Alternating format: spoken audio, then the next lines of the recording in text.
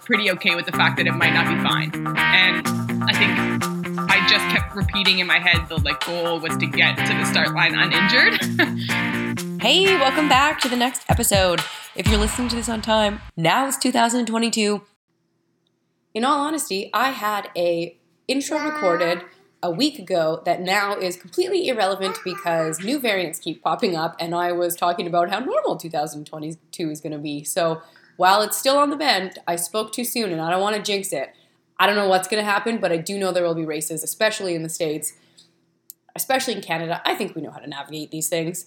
Quick note too, Emma and I do talk a bit about the situation in BC that now is a few weeks old, but I do think the topic needs to be kind of hammered home because I don't think we've seen the last of the crazy weather changes, so I left that in as well. And Happy New Year. First episode back. That's it. I'm just going to insert that here and then the rest will stay the same. Bye. Today's episode is brought to you by Knack Nutrition. So I want you guys to go to knackbar.com and check out this amazing nutrition. Canada, US, use discount code TRW for 15% off. What's amazing about these guys is they're using sustainable ingredients to help fight climate change, and that really freaking matters. And if you're in BC, you know why. We had extreme heat, and now we have floods, and the shit is fucking with our world, and the one thing that we can do is start to support companies that care. So get on board, check them out. Their bars have the best texture to get down mid-race, mid-long run, and they also have waffles and protein, and it's all delicious. Again, knackbar.com, TRW, 15% off. Come say hi at Hailsport55 on Instagram, and there's a link in my bio to all this stuff if you need it there. Today's episode is with Emma Nunn, and it needs to be addressed that I was calling her Noon like the electrolyte tab because my brain just took one of the ends and turned it into a U. And I need to make a disclaimer that sometimes my brain does this. And so if I'm getting something from the bulk section and it has those 4 little numbers to buy nuts or something, I will mix them up every time. Never once will it be right. And I'll have if it's 1, 2, 3, 4, I'll write down 4, 3, 1, 2. And then the guy will sit there and look super confused and panicked as to why he can't type the code in. And I'm try a different combo of those same numbers, and it works every time. So what do Emma and I talk about today? Her first 100K, primarily. But she had a pretty cool upbringing, and it was very similar to my story, so it was fun actually to talk to her, where she was really involved with sports as a kid, but suffered some head injuries. And head injuries actually isn't something we've talked about too much on the podcast, so it was interesting to talk about those. And having to kind of step away and look at life from a different angle for a little bit until she found trail running.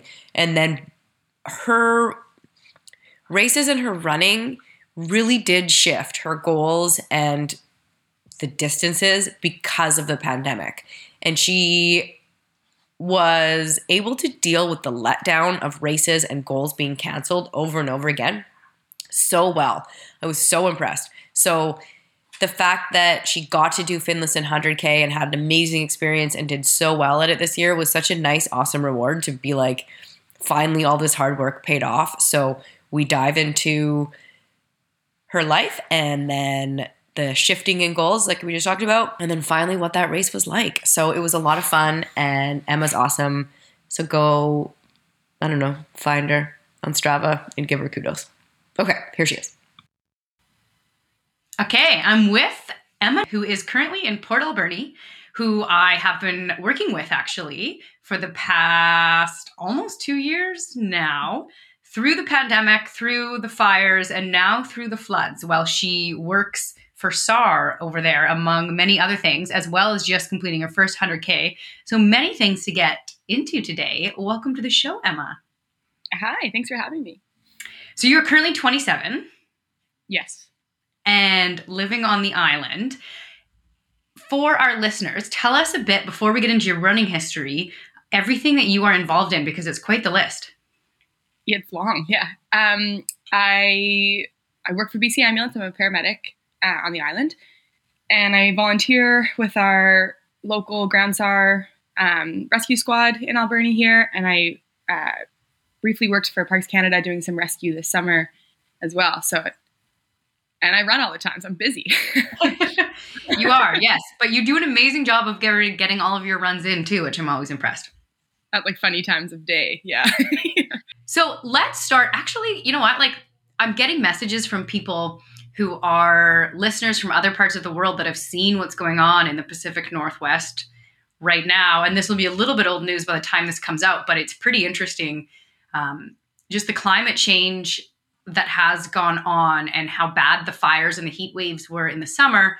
And now the hardest rainfall that I've ever experienced in my life, which caused massive mudslides, and all of the highways in BC are basically shut down with people being rescued. People have been trapped in their cars or killed in their cars, and major floods, livestock being flooded. And I wasn't thinking I was going to go on this rant, but here I am because you are in search and rescue and dealing with some of this stuff. How has this impacted you guys? Just tell us a bit about like what's going on over there. Yeah, we actually got lucky here in Alberni.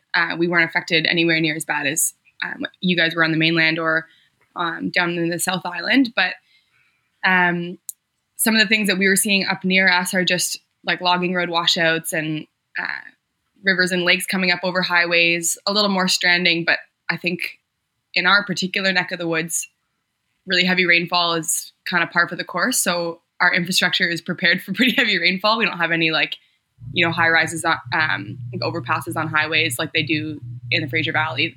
Right.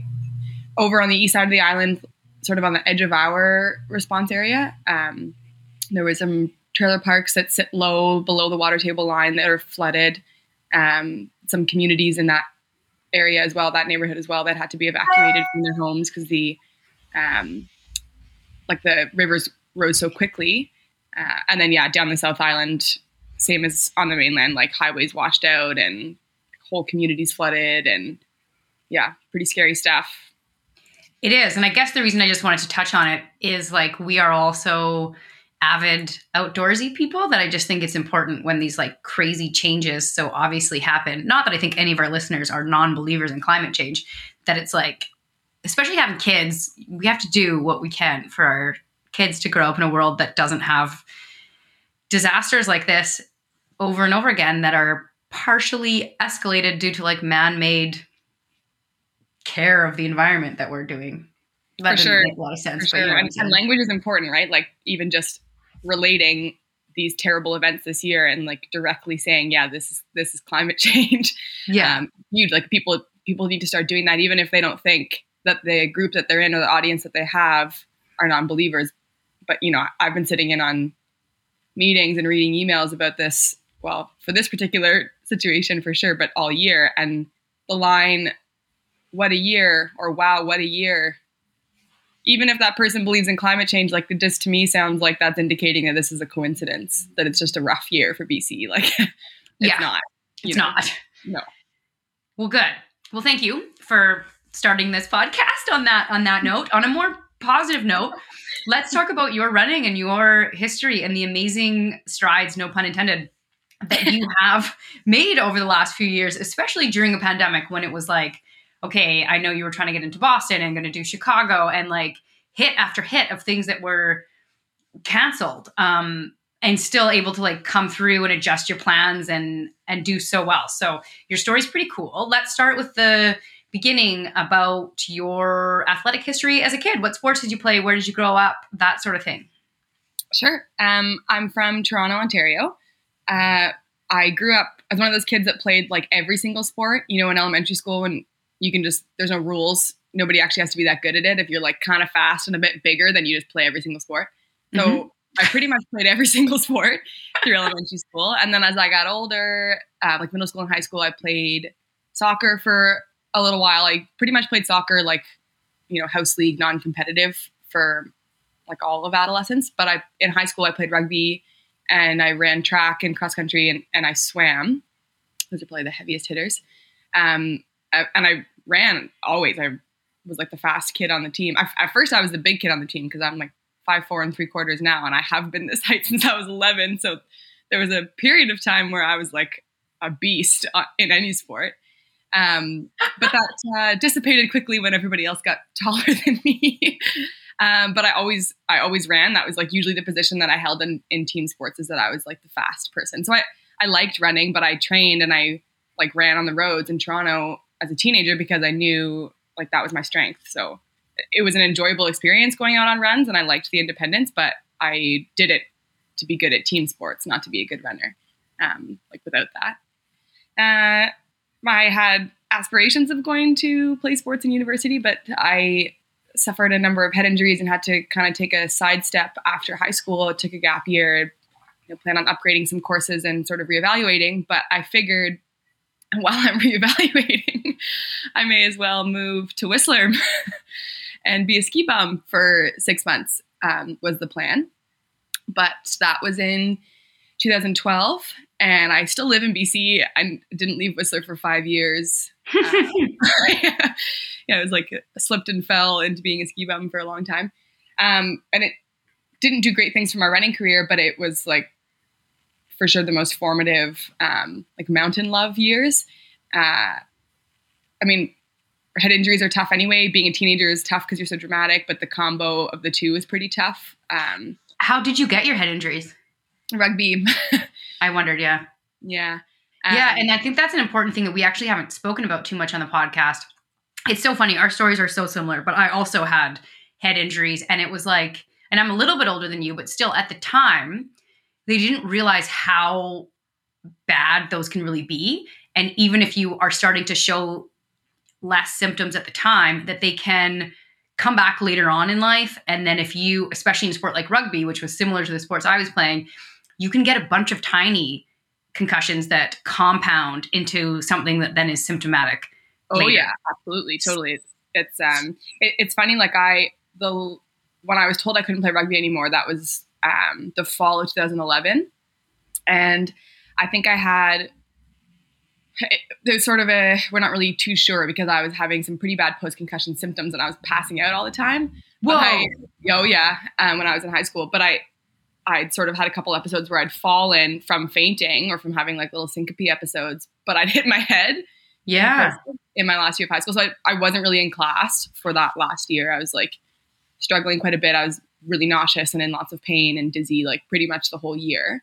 But 2012 was sort of the turning point for head injuries, like especially in adolescence. It just all of a sudden was tabooed again, right? Like if anybody hit their head or it was, seen that you hit your head on the field, you were pulled off right away and you had to go undergo these concussion, assessments. And they were preliminary compared to what I think a lot of high schools have adopted now. But all of a sudden, people were starting to pay attention when I became symptomatic. So at the time when my priority wasn't my health. My priority was playing sports. Like I was just a sporty kid and I didn't want anything except to like play sports forever. So I was actually quite frustrated thinking like, well, I've hit my head way worse. How come right now I'm not allowed to play anymore? Like how come right now I have to sit the game out? Whereas like I'm fine. And whether or not those head injuries were compounding and that's why I was so sick, or, the combination of like the mental health crisis of being 17 and having your whole identity tied around being an athlete and now you're not and you can't even like jog without getting nauseous. Like definitely some compounding things there. But that was a pretty rough year with physically and mentally feeling terrible. Did you have to do anything to heal your brain or was it just time?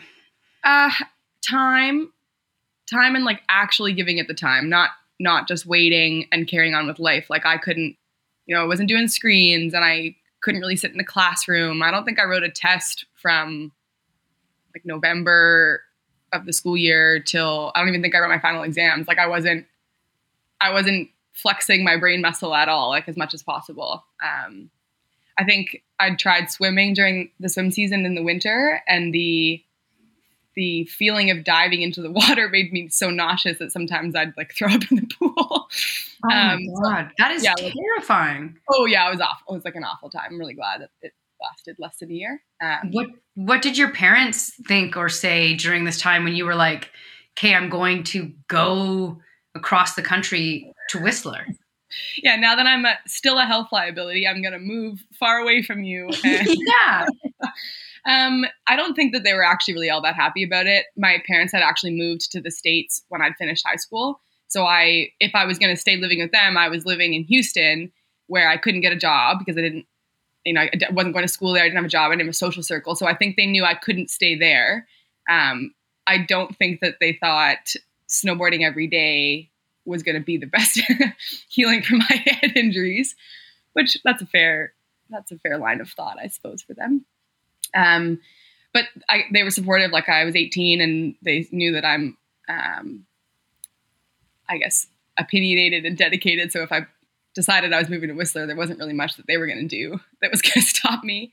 So I did move out west, and I was thankfully head injury free, or still to this day, head injury free. And it's not, I think, though there's risk associated with mountain sports, of course, you're a little bit more in control of the risk that you take. Like, obviously in a ski resort, people can still hit you and you can still catch an edge and fall. Like, you can still make little mistakes, but if you're not riding above your level, or like riding in scary terrain that you're not prepared for, conditions that aren't ideal, like, you are definitely more in the driver's seat than if you're on a field and you can't tell how much faster or stronger the other players are that can hit you.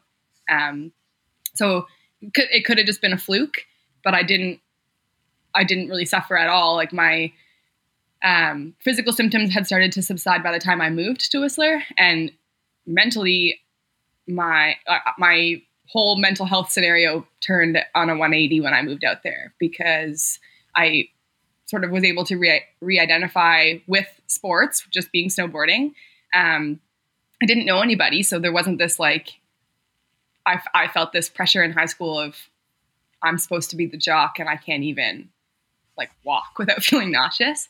But nobody in my new life knew that, so I could, re-identify with this, like, snowboarder from the middle of the country that's now living on the West Coast, and most of my friends weren't even from Canada, so that it was just an entirely different scenario, like, social scenario to be in, and that really allowed psychologically me some time to heal, for sure. And I just had an awesome time. Like, I guess snowboarding and any mountain sport really allowed for me to feel successful and proud of what my body was doing, which for that year I didn't at all. And I was, like, really hard on myself. And I don't think I realized, even at the time of moving out west, that that's what I was missing when I stopped playing sports. But for that to be such a huge part of my life, to then, like, go this period of time without feeling like successful, that's hard. And as soon as I found that again in the mountains and in snowboarding, I was felt like I was back on top, and that huge rush of having a wicked time, like, feeling really physically and mentally great, enjoying my new life. Like, of course I wasn't gonna move. I wasn't gonna go home after 6 months. So I guess the whole thing was a bit, I was addicted to all of that. And I stayed for quite a long time. Do you have any fear that, like, when you look back now and you use the word proud and accomplished, but also that, like, being good at sports was making you feel, like, worthy, and now being like, you're a good runner and doing all of these other things, but, like, what if they were to go? Like, do you think you're in a place where you understand that, like, you can still feel those things just for being you? Yeah, I try to keep that in check, like, all the time. I think actually a few months after you and I started working together, Hillary, when I was training for Vancouver, that it eventually got canceled, and I had some just, like, silly knee niggle, like a classic person who runs on the road without doing strength knee niggle. I couldn't run for, like, a short period of time, but it felt catastrophic. And I remember thinking, like, oh, you're doing it again. Like, it's fine. You can do other things. Like, there's other parts of your life where, you're worthy. And so it was a little bit of a check. Of course, I was able to run 2.5 weeks after I started feeling dramatic. But it was a check. So I, like, will go out of my way to think that on runs, to, like, remind especially on bad runs, where, like, no, this isn't your whole life. You're not a professional runner. There's, like, many aspects of your world that have nothing to do with running and will carry on if you can't run tomorrow. So totally. It's such a, like, and I ask because it's such a common thing where it's like these sports make us feel so good, but there's such a line between being like they're not the only reason we should feel good too. So yeah, it's an interesting thing because I can definitely relate, and I think so many of my guests can, where it's like finding kind of your place, which is also why the trail running community is kind of cool, because it then becomes so much just about you trying to improve instead of you versus other people, and I think that helps with some of this. Totally. Yeah, like pace doesn't matter, yeah, for sure.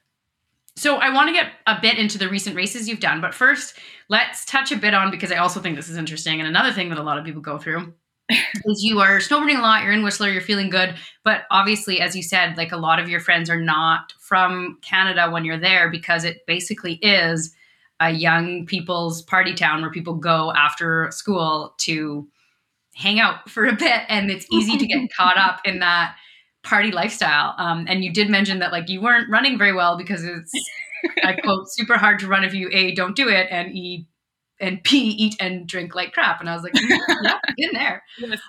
Was there a time when you were like, oh, I can't just get away with things treating my body like this, and like something that made you want to change to start to train a bit?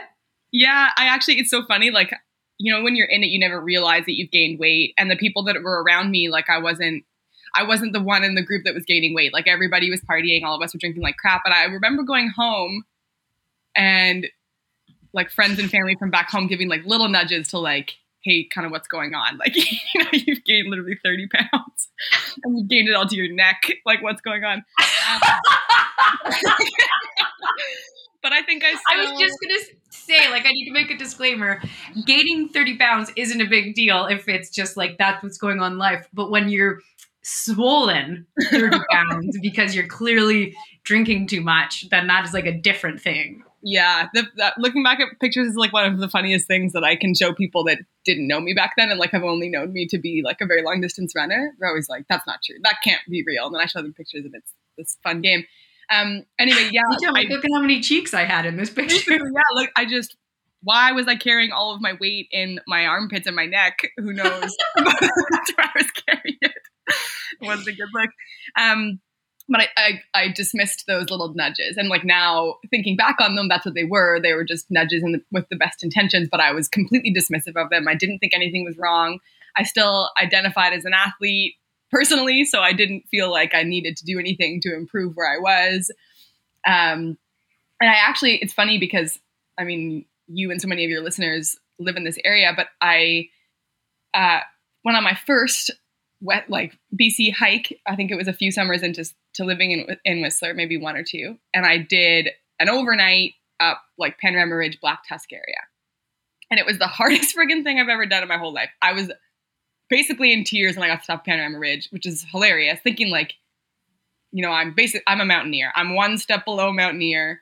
I had my running shoes on and getting down, like coming back down, we were talking to people standing by one of the trail signs and somebody had mentioned that they'd run up there. Like there was mention to people having run up there. I was like, what did you just say? You didn't say run. And they're like, oh yeah. People, like there used to be this race that you'd come up from Cheakamus and you go through this area and you come back down Garibaldi. And I was like, you can't, how could you can't. That's impossible. Nobody could run up here. Like, yeah, it takes so long for your mind to wrap around that. And you're like, no, I was so far from even being a road runner at that time. And even when I was running like 10Ks on sidewalks in Toronto. Like it was so far removed from what I thought running was. So I got down from this hike and I was like doing this research and I found the run that everybody was talking about in the route. And I'm like reading trip reports. So these people are real. They can't actually do this.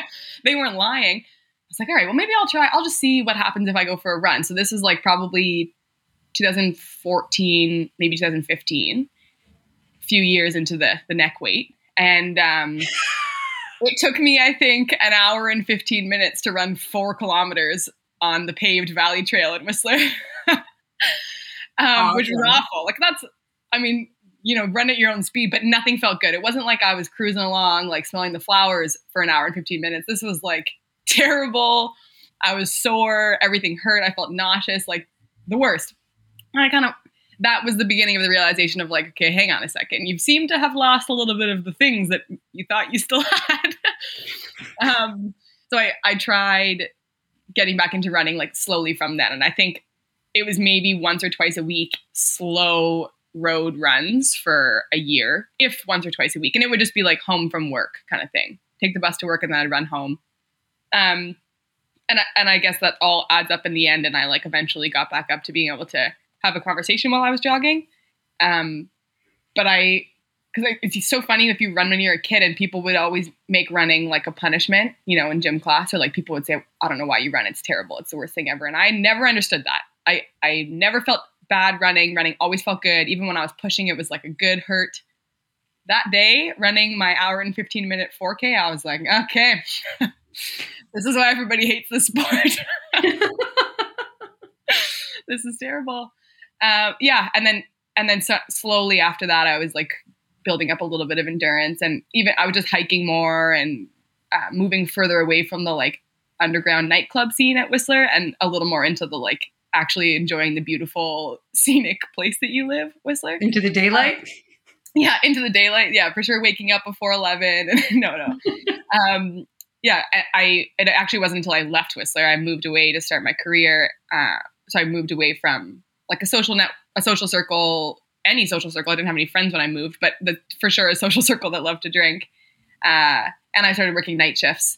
You can't party if you're working night shifts. So oddly enough, I dropped a bunch of weight and got fast again.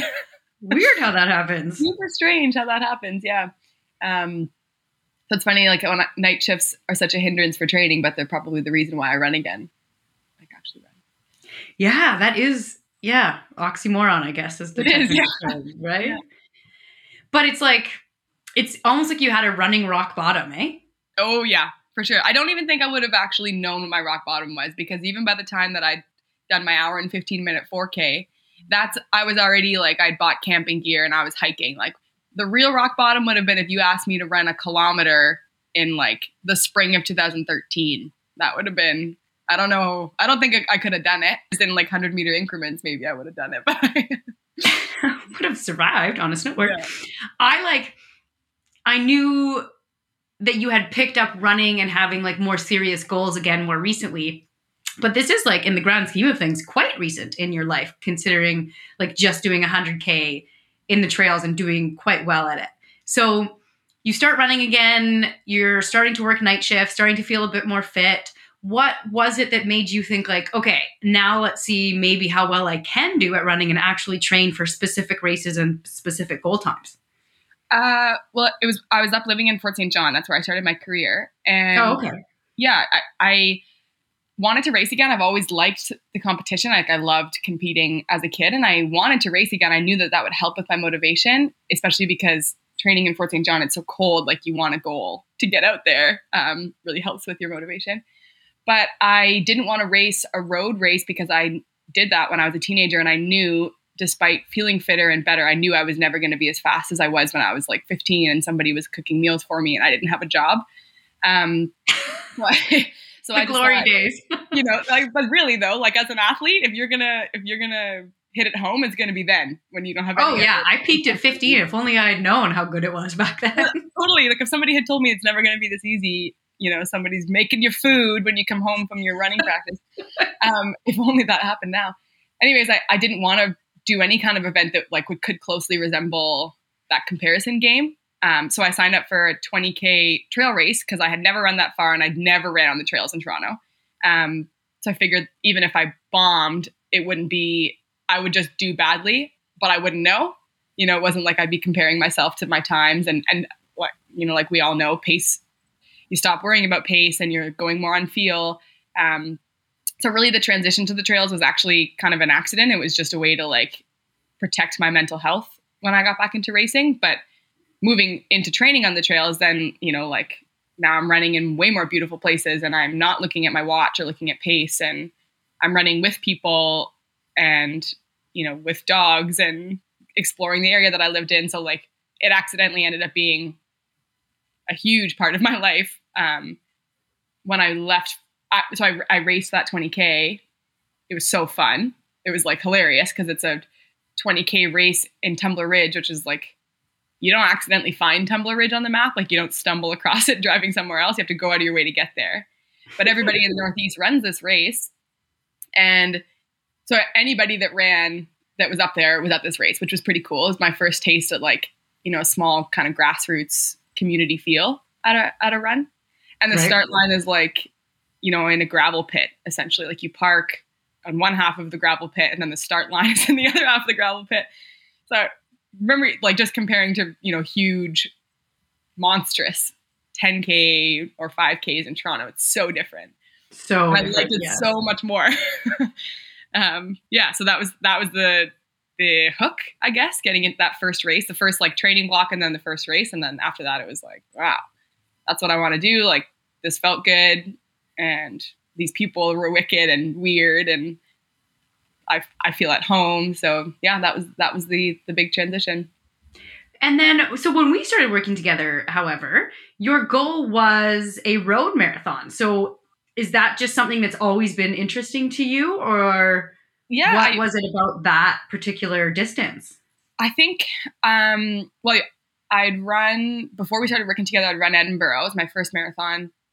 And I think I've always had my eye on the marathon as being like the impossible. And I figured, well, a marathon is only slightly more than double this trail run that I had just done. So I'd signed up for Edinburgh, I think like the day after I'd run this trail run. And part of the reason was because my parents were living in the UK at the time. And so it was a cool way to, travel. Like all of a sudden I'm paying attention to these like really cool marathons everywhere in the world. I had no intention of qualifying for anything. I didn't even know what a good time in a marathon was. Like I really didn't. And I didn't have any training plan. And I probably ran long runs, I don't know, 3 times to 4 times, like a lot of times, not a lot of speed work, just ran slow and for a long time. But my dad was a fast marathoner in his day. So I remember you saying that. Yes. Yeah. Like he was a well sub 3-hour marathoner. Oh, wow.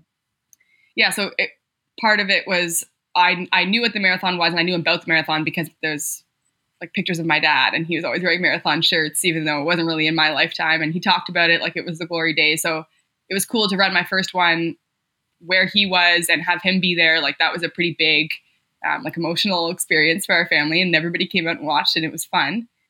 But after that, I've just thought, well, I'll still train on the trails here, like sometimes, but yeah, these like traveling around for big marathons, like this seems like this would be great for my family to go on vacations. Essentially, we were planning them my whole family, like all 16 of us. Which city can Emma go and run a marathon so we can like party basically afterwards? Yeah, no, I hear that. Yeah. But then of course, like when I started working with you, I wanted to qualify for Boston and then everything got canceled. All the races got canceled. So I was just running more trail anyway, because then like goals switched to just big adventure runs instead of races. So I had to spend way less time running long on the road and I could spend way more time running long on trails, which there's tons of around here. So then, yeah, I guess the longer the adventure days, the more they felt comfortable and good. And yeah, honestly, Finney that was kind of a pipe dream. I couldn't seem really. So let's get into that, because that's what I'm trying to like piece together. Because so the marathons were getting canceled, and it was very like little bits at a time of being like, well, do you think I could run a 50K on my own? Which, when you haven't done that distance before, you don't need the race to make that exciting. And you were so consistent with training and your mileage was so good. It was like, yeah, you could totally safely do that. But it did escalate to the 100K quite quickly. And I think I was like, anybody else, I would be like, this isn't safe. But you were being so consistent that it kind of felt like, okay, if we pretend and shift our mindset and say, maybe you secretly have been training for this for the last 2 years, then like, yeah, we're in a place to get it done.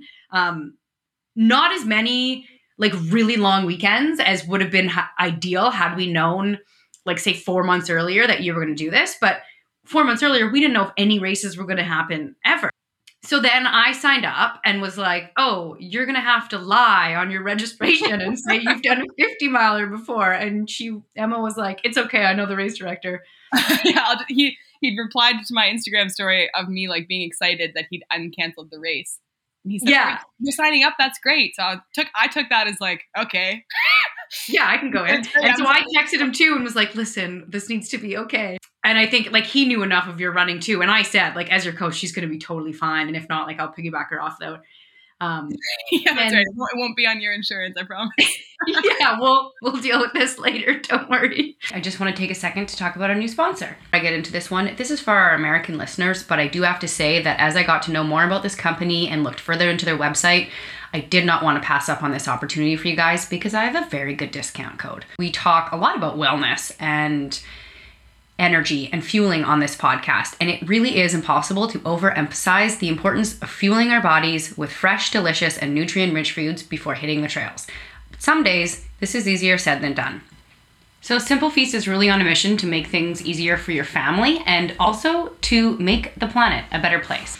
They deliver 100% organic, locally sourced, plant-based meals every week. Every meal is thoughtfully designed by chefs from Michelin-starred background to balance maximum flavors and maximum health.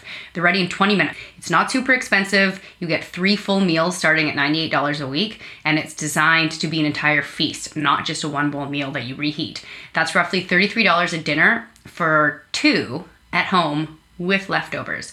Okay, the discount. So you're gonna get $35 off your first box with promo code MORETRAILS if you go to simplefeast.com, and you can find more about them at simplefeast.com/us. But again, you are going to get 3 delicious meals in your first kit with $35 off. That's a whole dinner for 2 with leftovers free at simplefeast.com by using the promo code MORETRAILS.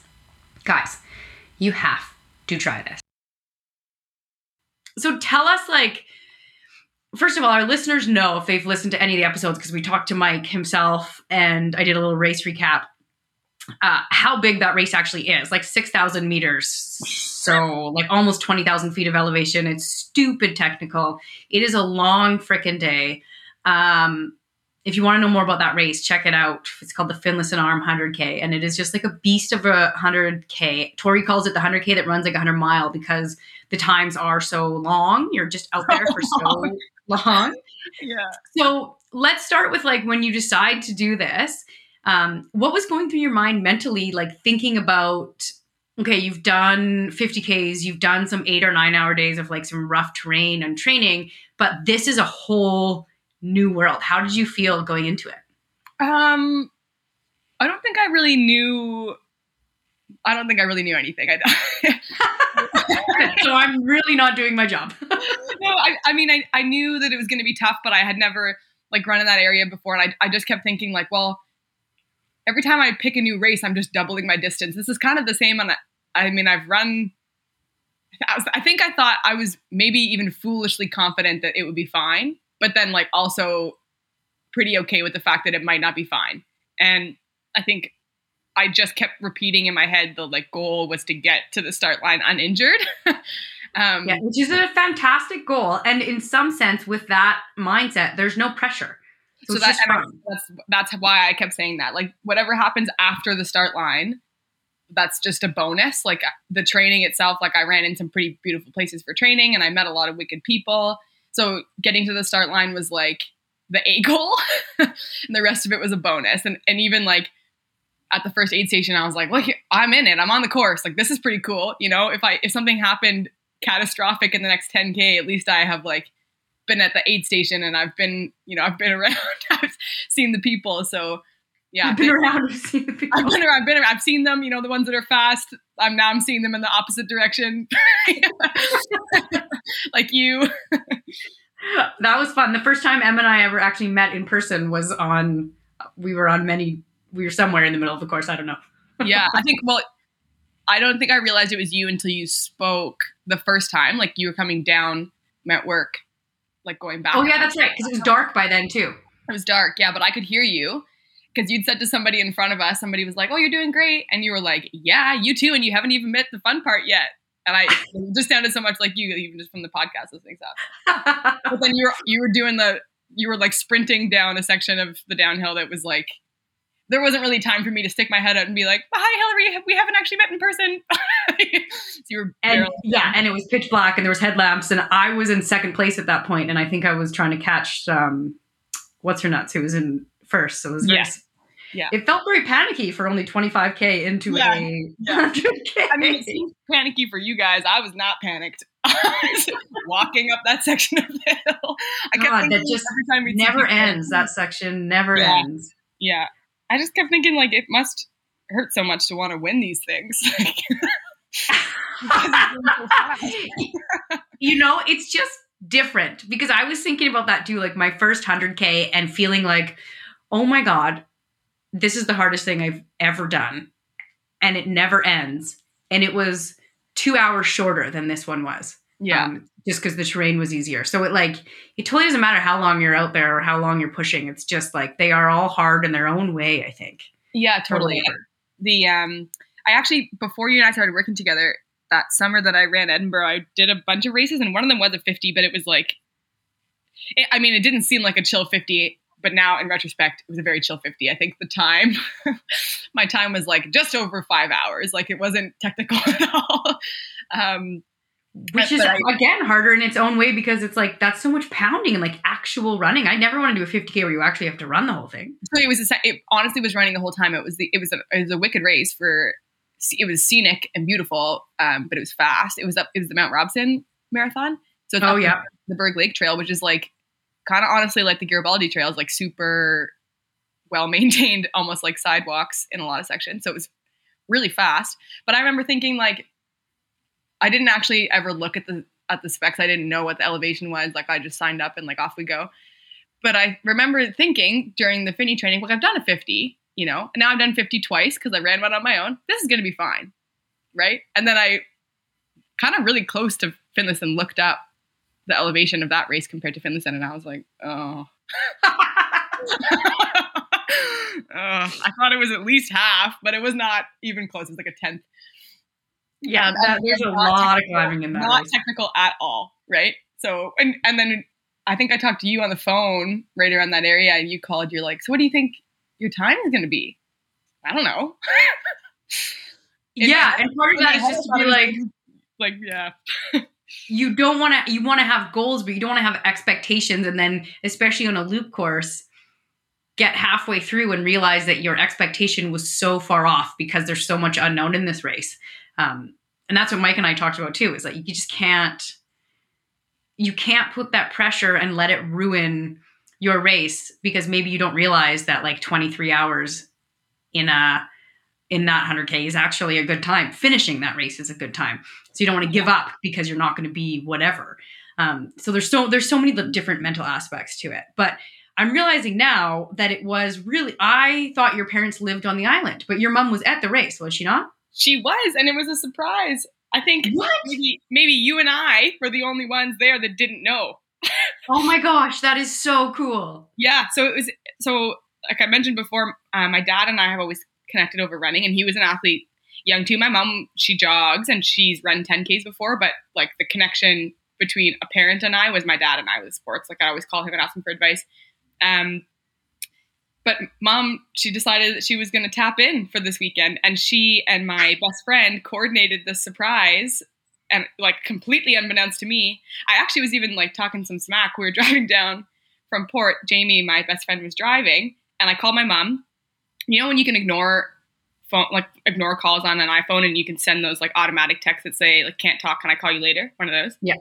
So I got one of those, and I said to her, because my mom has worked in like various business roles. She's a busy person. I said to her, I'm like, you know, if I had a nickel for every time my mom ignored my call, like, this is a big day for me. You'd think she could just answer my call. Like, oh my God. Talking smack. Meanwhile, Jamie knows my mom's off the flight. She's probably at the start line already. So when we get there, the volunteers who were also all in on this, I guess my mom walked to the start line, like walked into the race organizing area and was like, hi, my name's Lynn. I'm here to watch my daughter, Emma. Literally goes up to Mike. Mike, who's got however many hundreds of runners to deal with over the weekend, finds the busiest person in the whole start line to be like, hello, excuse me, I'm trying to surprise my daughter. He thought it was the best idea ever, so he assigns her volunteers. Oh, he is so awesome. Yeah, so he was all over it. So we get Jamie's car gets stopped as we pull into the parking area, and they'd said, hey, I think that there's been a problem with your registration. Like, you have to go find Mike. Oh my But God. Oh my God.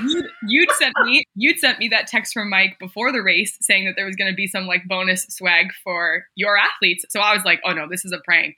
I'm going to get some free socks or something. Like this isn't like I'm about to go get like a t-shirt for free. I'm like, okay, for sure. Like probably whatever, probably registration. I don't think so, but I thought the surprise was going to be like, yes, socks, not my mom hiding in a storage trailer around the corner. Oh my Yeah, God. so she comes out of the trailer. I like immediately burst into tears. I figured that there would have been tears on the weekend, like, you know, it's a lot of emotions, but I did not think they'd be before the race started. Oh my God. That is the best story ever. Yeah, and then she is not a camper. She's not an outside person. This is an inside person. She's a city slicker through and through. Has literally never not slept in a bed in her whole life.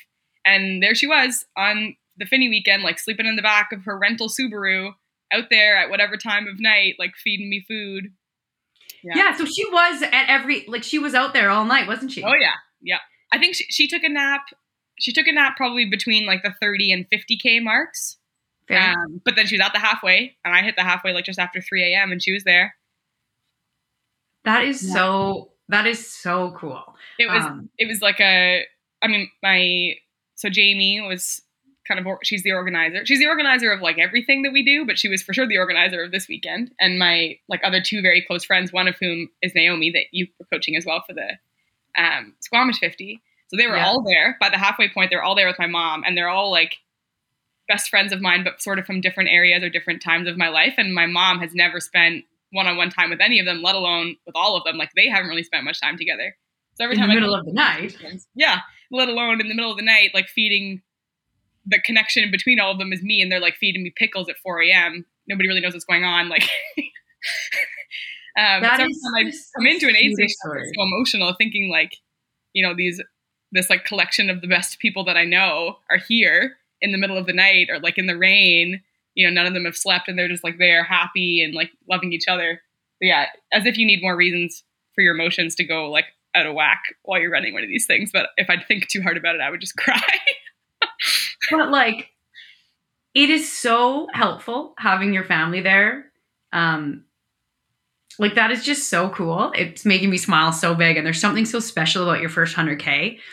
And I mean, I feel like parents who are close to their kids, first of all, they're scared because it sounds so crazy. Like we give ourselves time to kind of, like you did the first time you heard somebody ran a crazy route, you give yourself time to kind of absorb what it means. And then you work on that before you get to the start line. But the parents sometimes get to the start line still thinking like, is my kid about to die? Yeah. And they just have no idea. Yeah, they don't know. Yeah. I remember coming through the aid stations, and I got lucky, you know, whatever it was, that everything fell together and I didn't actually feel terrible at all. I had like lows, but they weren't catastrophic, and I didn't physically feel bad at all. But I remember coming through it and knowing that they were there, I was always happier anyway. So there was kind of like a bit of a misrepresentation of how I felt the whole time, because I was like constantly smiling at the aid stations when I saw them. But my mom going like, some people look awful. The whole time and they did. Yeah. Yeah. And that was the one thing I thought was really neat about running into you too, is you were in such great spirits every time I saw you. And the second time I saw you, I was like, oh my God, they still have to do Mount Work again. And it was, I was finding it emotionally hard to know that people still had to do that mountain again, because it had just eaten me alive. So it was such an interesting mind fuck. But your little group that you ran with was always so positive, and that's like, I mean, I'm sure you had some lows like you just said, but the fact that you had people there to like bring you out of them is so huge. Yeah, I mean, that was another thing that fell together by accident. Like, I don't know those people. I met them by accident. And like Marin and Alec, we ran 60 of the 100 kilometers together. That's a huge amount. It's a crazy amount. Yeah. And we didn't, like, none of us had ever met. We all sort of had mutual friends because, like, you know, the community is small of people that run for that long, I guess. But it was an accident. Like, Alec and I sort of fell into the same step before, I think, honestly, at kilometer 3 or 4, like really early. And then just casually we're chatting kind of on the first few big climbs thinking that, oh yeah, like we're the same pace, like that's cool, but not setting any expectations. There was never like so do you want to be my buddy for the next 20 hours? Totally, right? But it worked out that way. And I left the first aid station and he was kind of like lingering near the exit of the aid station. He's like, I hope you don't find it weird, but I think we may as well just keep jogging together. I was like, no, that's good. And then we picked up Marin at the next aid station. It was the same thing. Like all of us had small lows, but we were not in sync. So like the three of us were never low at the same time. Which is ideal, because that's a lonely race if you're on your own. And I was on my own and had like nobody to talk to except for the mice in the night. So I know. I'm glad that you guys had each other and didn't have to hallucinate cougars and such things. But we're almost running out of time here. But I do want to know, what was your final time again for it? 23. I think it was 23 in like a couple minutes. That is so amazing. What was your biggest low and how did you get out of it? Probably just after the halfway mark, going back into it, like having that realization of like, oh, that was so hard and now I have to do it again. That was probably the biggest low, feeling like all of a sudden after the halfway point, like, okay, my joints are starting to hurt and I'm tired and I have a bit of a headache. Like gels don't taste good anymore. And the group that I was with, I hit that low first. So I'm kind of hanging at the back of the pack. At the time, we'd actually picked up a couple more stragglers. So it was an even bigger group. And thinking like, oh, these people are still feeling good clearly. Like maybe I'll just hang back and do my own thing for a while. That game you play in your head, like, I shouldn't actually be here. Like that, I'm a 50K runner and now I'm at 55. So this is like, I'm going to probably have to tap out pretty soon here. Just like being, knowing that I had to do that all over again was tough. I think that's the hardest part of the loop course, is that like, it's one thing to be like, okay, I can get through 48 kilometers. It's another thing to visually know exactly what that looks like and how far it actually is and what kind of terrain it actually is. Yeah. And like Mount Finlayson being that first big climb, like now I have to use my hands all of a sudden again. And that's like a tough climb to be doing. And that was tough. Coming back up Jocelyn Hill the second time, because at that point I was alone, that was tough too. I was like very tired and I was ready at that point for it to be done. Like this is all fun and games, but we're getting pretty close here. Like I wouldn't mind finishing the race, but like knowing it wasn't going to be that fast, knowing I still had like 4 hours ahead of me. So that was hard, but yeah, like I said, I didn't have any lows that actually threatened a dropout. Like physically I didn't feel low. I just kept telling myself like what you told me, which was, yeah, this is pretty crap right now, but it's kind of mostly my head playing tricks. So I'll just like carry on in this low, knowing that it's going to end. Like this is just a patch. This is just a patch of the race, but I have to just keep moving forward and eventually I'll feel better.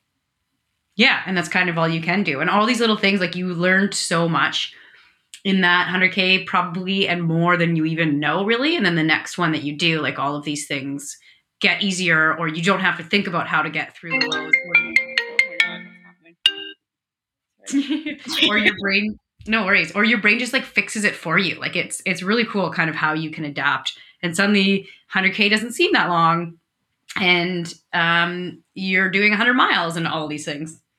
Yeah, that's exactly it. Like even, it's so funny that because of maybe social media and having you as a coach and just like talking to other runners that run that long, the idea of 100 kilometers right now isn't ludicrous. Like it's not that same feeling that I had in Garibaldi when somebody told me that they ran up Panorama Ridge. Like it seems like a huge amount, but I know people that have run that long, and it doesn't seem like an inhuman amount of distance. Whereas my mom or like people that don't know anybody that runs 50Ks, let alone 100 miles, are like, well, what do you mean? Like people can't go, you can't stay awake for that long, let alone run that long.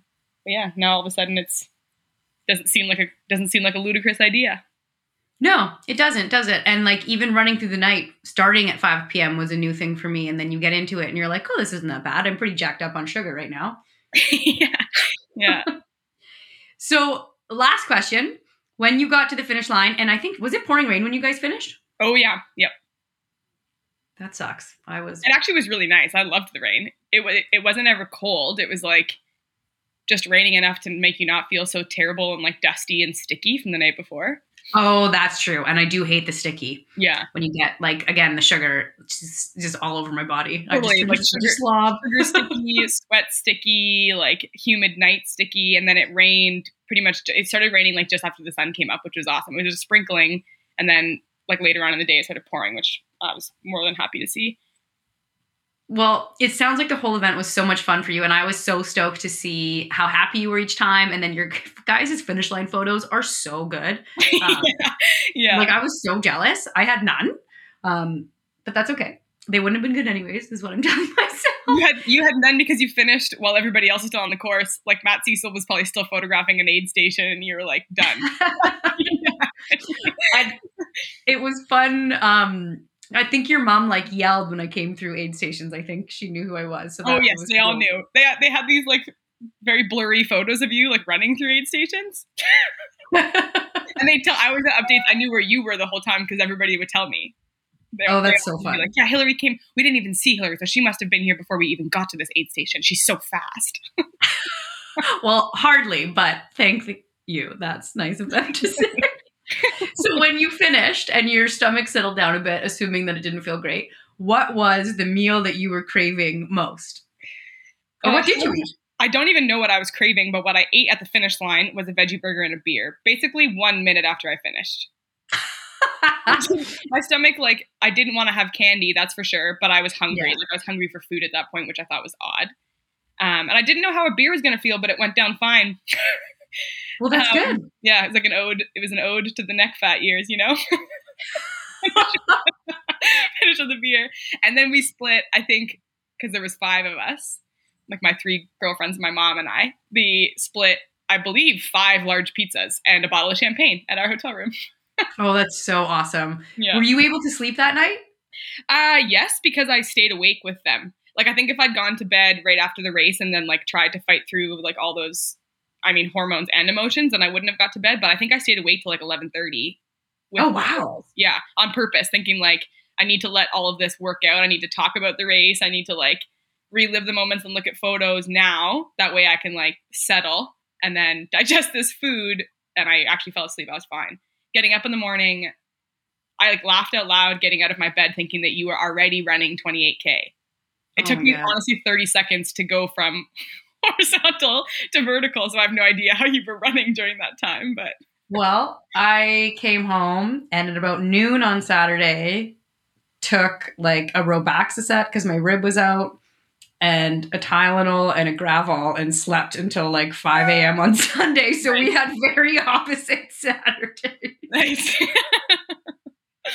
Yeah. All right. Well, I have to get going. So thank you for being flexible. And I'm so, that was just so fun to relive that with you too. And I'm so excited to see what you do in the future because you're going to do some amazing things. And thank you so much for taking the time. If our listeners want to see you on Instagram, do they have a place that are you public? I don't know. No, I'm private. I mean, it's Emma Nunn, but it's private if they want to go look at a private account. Your last name is pronounced Nunn. I've been pronouncing it Noon, and you never corrected me. Well, I didn't have the opportunity. I was going to do it like after because your intro was already. We were flowing already, and I actually that doesn't make any sense. Aren't there 2 U's? No, because there's 2 N's, and I didn't know that in my like our training app, like in Training Peaks, you spelled it with 2 U's. So I think that you thought that it says it's pronounced Noon the whole time we've worked together. Oh my God. And I'm looking at your email right now and I have read that with 2 U's. For 2 years. I am the worst human. I'm so sorry. I'm going to go change it all right now. That is so funny. And you know what? Like Mike said something with your last name and I was like, idiot, spelled it wrong. Yeah, that's right. He doesn't know. Oh my God, Emma. I'm sorry. Okay. I will fix that because I've said your name on the podcast before. I know, and I always, whenever you mention me on the podcast, I'll like play it out loud for anybody that's around because I get so excited. But I remember when you're doing the race recap and you like said that I did really well, I played it out loud for one of the guys I was working with. But you said my name Noon, and he just went, "That must sting." Well, tell him I'm sorry. I just had the U and the N mixed up, which is I think fair. Yeah, it's that's not totally fair. fine. It is. Yeah, I I knew that apologize. you're talking about me, but Oh, and that's people call my last name Spears instead of Spires, and I'm always like, come on. Gosh. Well, I'll make it up to you somehow, I promise. Okay. All right. All right. Well, thank you. Have a great rest of your day. Thanks. You too.